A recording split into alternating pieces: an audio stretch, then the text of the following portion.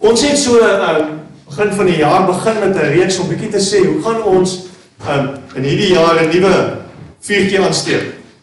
Van 'n bietjie aansteek. Hoe gaan ons verhouding met die Here, ons geestelike lewe 'n bietjie aan die gang kry? En het ons vir so 2 sondae bietjie gegaan en gesê, kom ons kyk waar het Jesus begin? Jesus het bediening op aarde begin het en hy gekom en gesê, die koninkryk van die hemel het naby gekom. Keer jy? Hoe werk dit? En het ons gaan die bergpredikasie gaan kyk, want dis hier waar Jesus vir die eerste keer vir sy disippels bymekaar gemaak het en hulle gesê, kom ek verduidelik vir julle hoe werk dit. So, kom ons gaan lees, maak som ons Bybels vanoggend oop by Matteus hoofstuk 6. En ons gaan begin daar by vers 1, Matteus hoofstuk 6. Voordat ons gaan saam lees, kom ons bid net saam.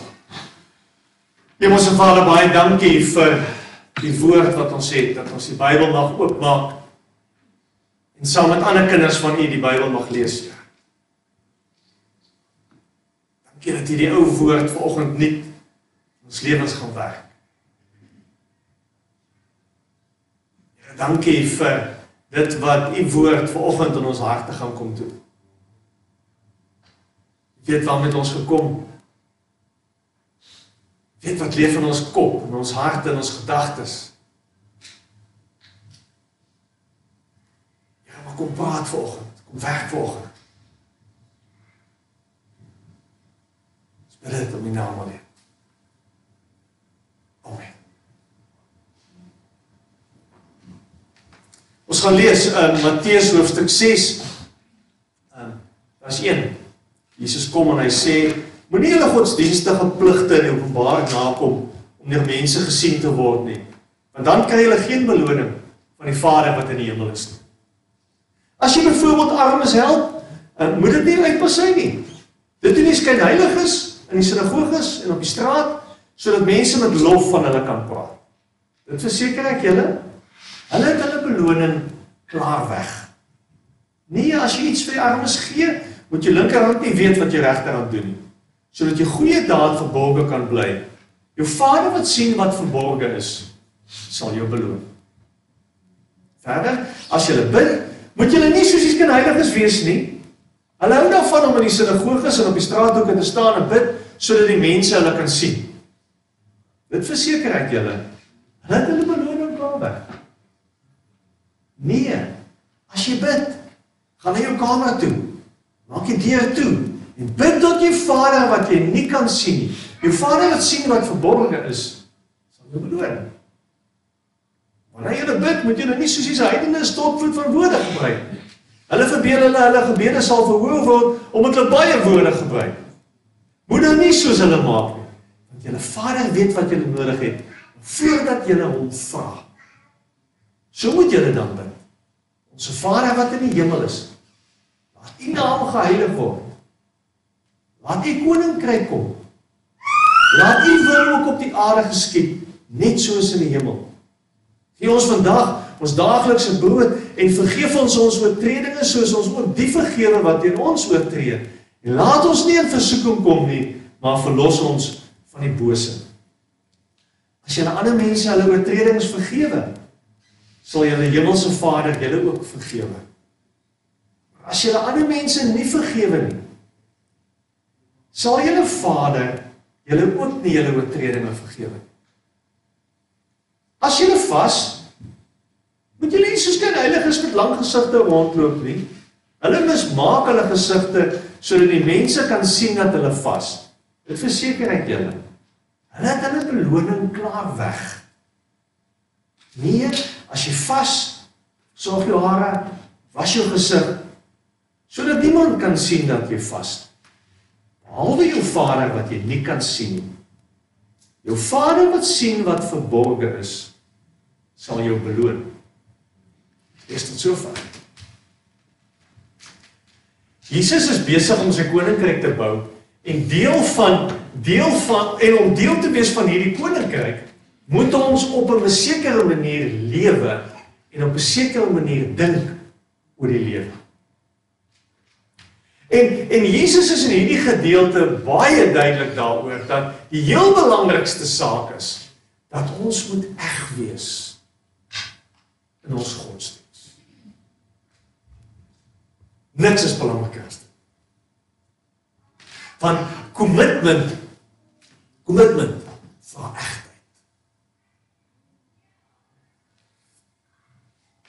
'n Jood in daai tyd, baie interessant, 'n Jood wat ernstig was oor sy godsdienst, het 3 goed baie gereeld gedoen. Hy het almosse gegee vir armes, hy het gebid, en hy het gevas. So, as jy 'n goeie Jood wil wees, dan moet jy daai 3 goed doen.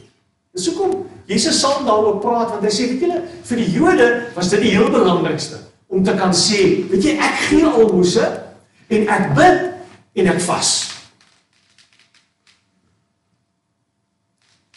Dan kom sê Jesus vir hulle, die kern hiervan is, moet dit nie doen, sodat ander mense jou sien. Moet dit nie doen, om mense te beïndruk. Dan is jy heeltemal die punt. En ons lees dwarsteer hierdie gedeelte, maar ook dwarsteer Jesus se bediening, hoe hard Jesus op die skrifgeleerdes en die fariseërs is, want hy sê, dis wat julle doen, julle gee voor. Julle sê eg nie.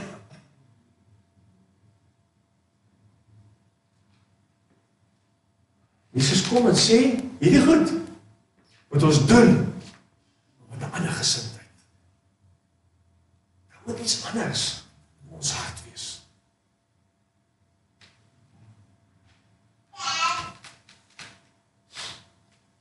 So op 'n manier kom Jesus en hy sê, wat is in jou hart? Wat is jou motief met godsdienst?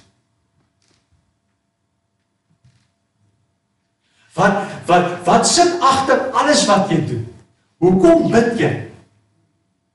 Hoekom kom jy kerk toe? Hoekom lees jy Bybel? Hoekom gee jy? Hoekom help jy ander mense? Hoekom doen jy dit?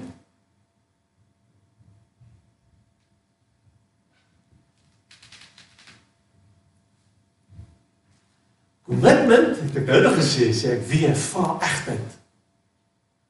En as ons nie gaan leer om eg en eerlik te wees met die Here nie, dan gaan ons verhouding met die Here maar net 'n going through the motions bly. Want Jesus kom sê, jy sal almosse gee, 'n gebed en vas, en wat 'n aktiwiteit jy ook al doen, gaan jy nie nader aan die Here bring nie. Geen nie om wat dit is nie. As jy motiewe verkeerd is, help dit niks.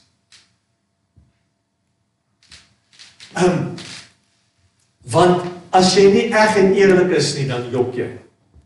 Jok vir jouself, jok vir mense rondom jou, jok vir die Here. Dan het jy nie 'n kans om enigstens te groei in jou verhouding met die Here. En dis amper asof Jesus vir hulle wil sê, weet julle wat, kom ek leer vir julle, hoe kry jy ou daai egtheid terug? En daarom gaan hy en hy sê, kom ons praat oor gebed. Kom ons praat 'n bietjie meer oor gebed, want dan gaan julle iets verstaan van wat beteken dit om eg en eerlik te wees. Jesus sê, as ons weer gaan kyk dan, as julle bid, vers 5, nie skynheilig wees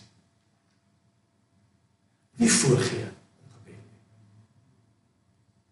As jy bid, sê hy tweede ding, hy sê, wees eerlik wat oor jou hart aangaan, dan staan in vers 6, as jy bid, gaan na jou binnekamer toe, maak die deure toe, bid tot jou Vader wat jy nie kan sien nie, want jou Vader wat sien wat verborge is. Ons het 'n Vader wat in ons harte inkyk. Hy weet wat is in jou hart, as jy bid. Hy sê, en dan gaan jy, en jy sluit jou kamer neer, jy maak die deure toe, want dit het niks met enigiemand uit te waai nie, ek praat nou met die Here. Ek maak tyd vol, en ek maak plek vol.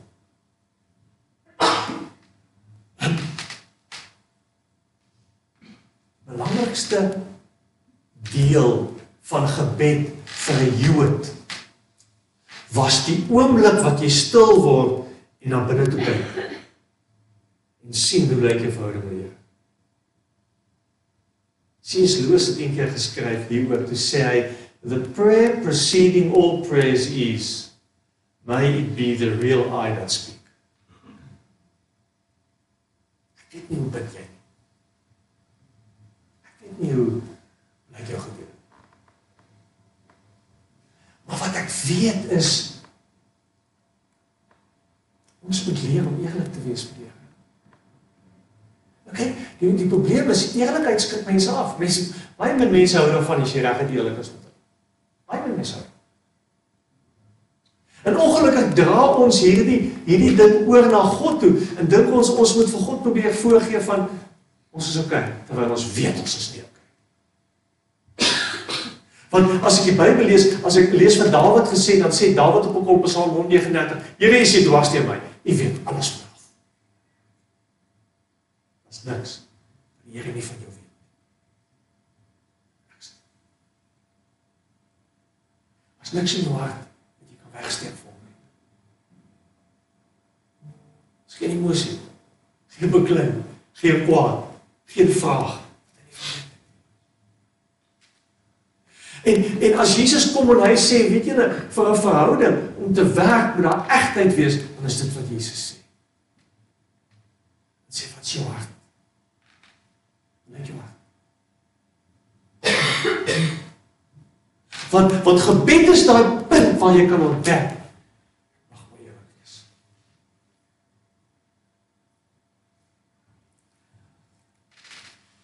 Dit is interessant. Jy kom op 'n punt in jou gebedslewe wat jy weet jy, niks met mense uit te waai nie. Maar maak ek nie deur nie, as ek die Here inhou klaar. Ek lees vanoggend ongelooflik interessante ding wat iemand sê. Hy sê, as jy gaan kyk, nou hoe Jesus hom nou leer om te bid, dan sê hy, ons Vader wat in die hemel is, laat U naam geheilig word. Laat U wil geskied. Laat U koninkryk kom. Ek weet nie hoe lyk dit as jy begin bid nie. Gewoonlik as ons begin bid, dan sê ons, Here, help my. Here, vergewe my, Here, gee vir my. Dis ons gebede. Jesus sê, stop. Nie jou wil nie, dis die Here se wil. Nie jou koninkryk nie, God se koninkryk. So, in ons lewens moet daar 'n omkeer plaasvind en besef, maar, hey, as ek begin bid, gaan nie eerste plek op my behoeftes, wat ek graag wil hê, wat die Here vir my moet doen. Het gaan oor die raak sien van, hey, God is hier. Dis met God wat ek doen. Het gaan met 'n ingesteldheid, die Hebreëse woord daarvoor is kavanna. Het gaan met die ingesteldheid wat ek fokus en sê, is nou, saam met God. En ek kan my enigiets vir hom sê, ek kan maar eerlik wees. Ek weet dit klaar. Jesus sê, ons verhouding met hom gaan nooit groei, as ons nie geleer het om echt eerlik te wees.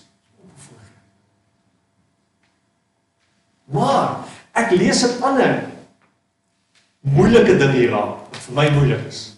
Weet nie, wie van julle het dit opgetel? Wat word die meeste herhaal in die gedeelte? Ons kyk gou of julle nou gelees het. Julle wakker is. Wat 'n woord is die woord wat die meeste raak lees in die gedeelte? Vreemde woord.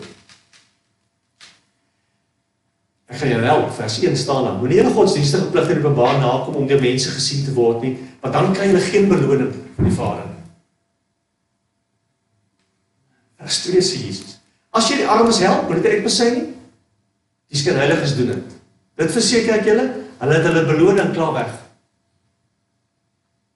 En so gaan Jesus oor en hy sê, weet jy, ek gaan weer beloning gee.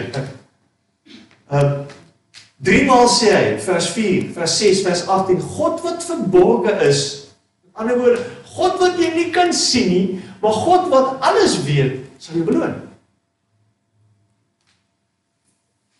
Eerlik,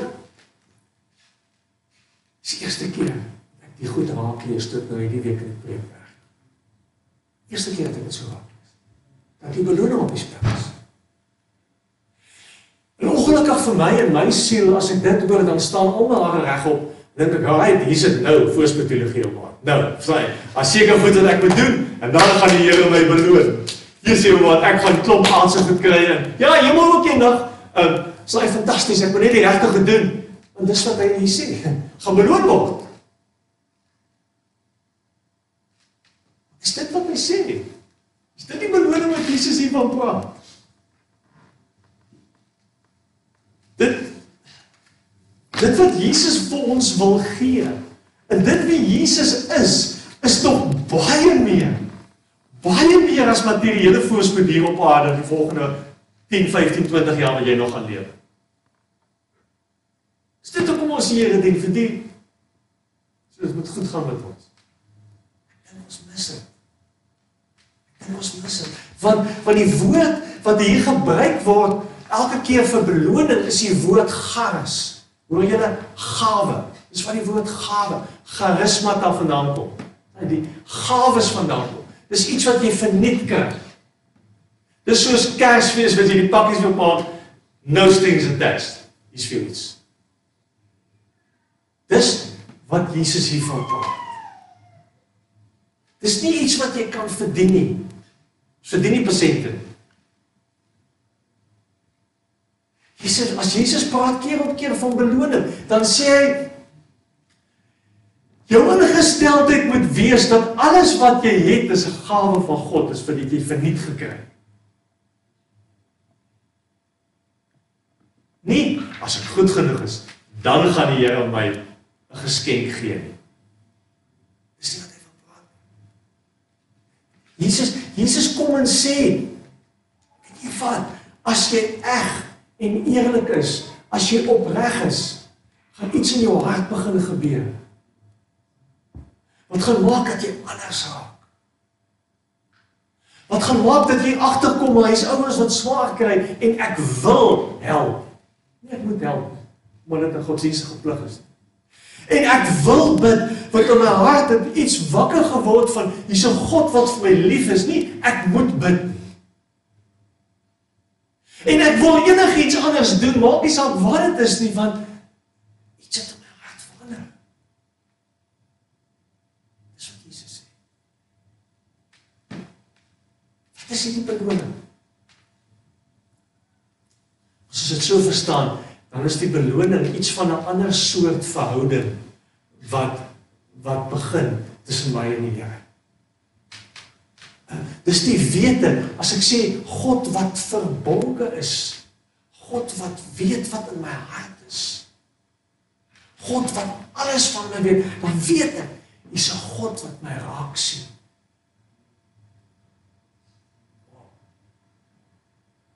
Hy weet wie ek is. Ken my naam, ken dit blyklik.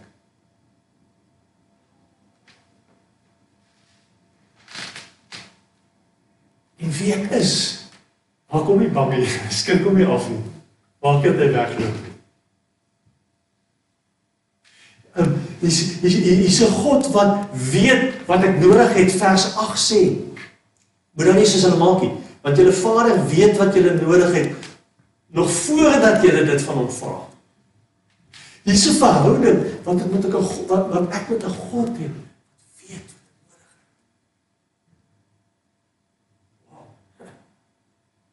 Hoef nie eens vir hom te gaan vra nie. Hy weet dit. Lees die storie van, kyk in die Joodse kultuur, eers hulle het verskriklik baie gebede gehad. En hierdie een Joodjie kon nie die gebede onthou nie. Hy was nie so baie soos die ander in die klas.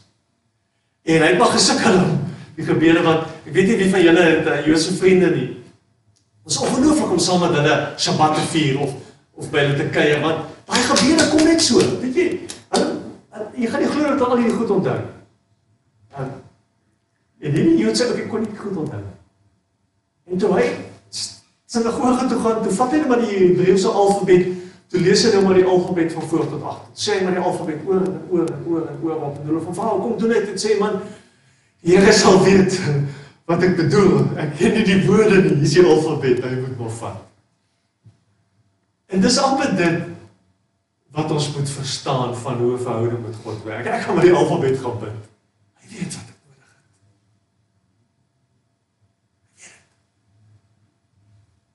Hy weet het. Onthou, die Joodse kultuur het hulle ongelooflik baie gebid. In die oggend Vanoggend as hulle oopgemaak het, daar gebed gewees wat hulle gebid. Daar seker gebede wat die mans die hele tyd gebid. Daar's 3 keer 'n dag wat hulle gaan stop het met wat hulle besig was en 'n gebed opgesê. En dan is dit amper vreemd dat hulle na Jesus toe kom en te sê, Here, leer ons bid. Want ons bid ons hele lewe al op hierdie manier, dit werk nie. Maak nie 'n verskil nie. It's going through the motions. Ek sê al die gebede op om my verhouding met die Here is beter nie. Ek is elke dag op die regte tyd op die regte plek, maar dit help nie. Ek gee almos op, dit maak nie verskil nie. Ek vas. Werk nie. Weet jy hoeveel keer was jy al daar? Jou verhouding met die Here. Want as jy gevoel het, weet jy, ek doen al die godsdienstige goed. Maar ek mis uit.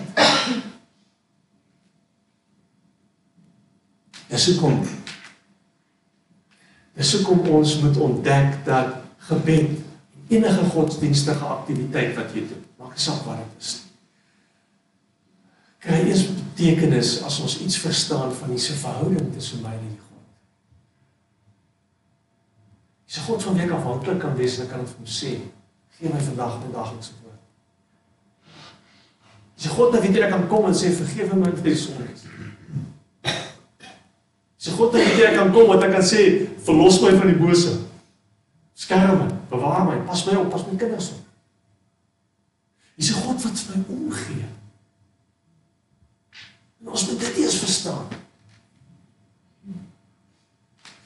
Want gebed is nie die transaksie tussen my en God nie. En 'n godsdienstige pligte is nie die transaksie tussen my en God nie. Dis iets wat gebeur as in my hart vas, my hart verander.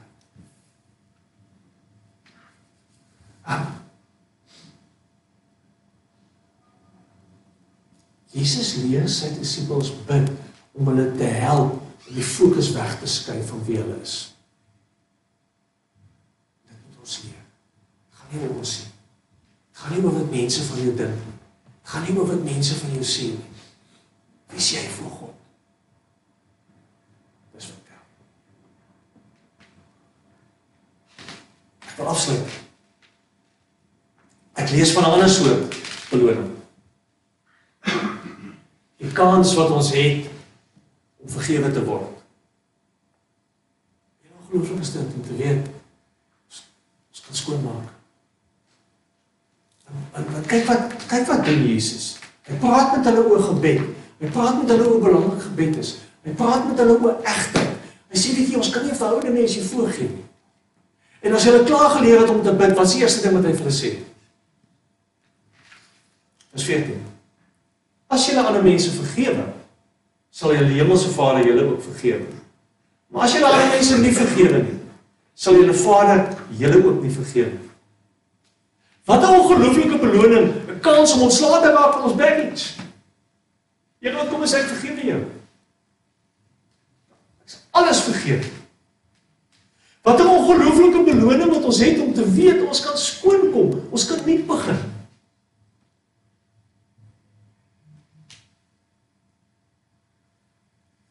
Ek sê altyd, die kragtigste getuienis van ons geloof is hoe ons ander mense hanteer. En dis wat Jesus hier sê, as jy nie gaan vergewe nie, kan ek jou nie vergewe.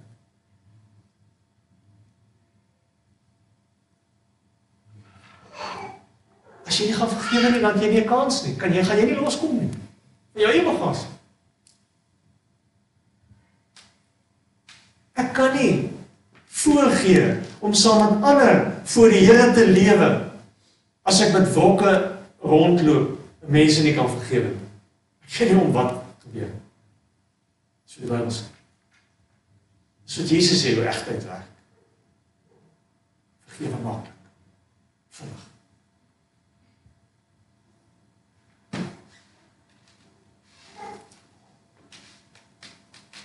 Die Hebreëse woord vir gebed is dieselfde as die woord wat ons gebruik vir koring. Wat beteken, hier's genoeg mense hier. Hier's genoeg mense hier, dat God ons gaan ernstig opvang. Hier's genoeg mense hier, dat ons maar kan bid. Hier's genoeg mense hier wat ernstig is met die Here. Nie wil voorgee. So kom ons bid.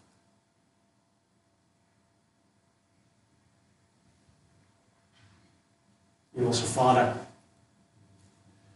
as ons stil raak voor U, dan is dit met harte oop is. Want U weet alles van ons af, Here. U weet alles wat ons dink, alles wat ons voel. Here, U weet wie ons is. Here, en ons wil nie voorgee nie. Ons wil eg opreg wees. Ons wil 'n regte verhouding met U hê. Here, ons wil 'n hart hê wat oop is vir U. Oop is vir mense. Oop is vir dit wat U in hierdie wêreld wil kom doen. Here, U ken ons. U ken alles van ons. En dankie dat dit U nie afskrik nie. En dankie dat U nie U rug op ons draai. Maar dankie dat jy aarde toe kom en vir ons kom wys hoe ons moet lewe. Leer ons hoe om eg, eerlik en opregte mense te wees, Here. Bid dit om U naam.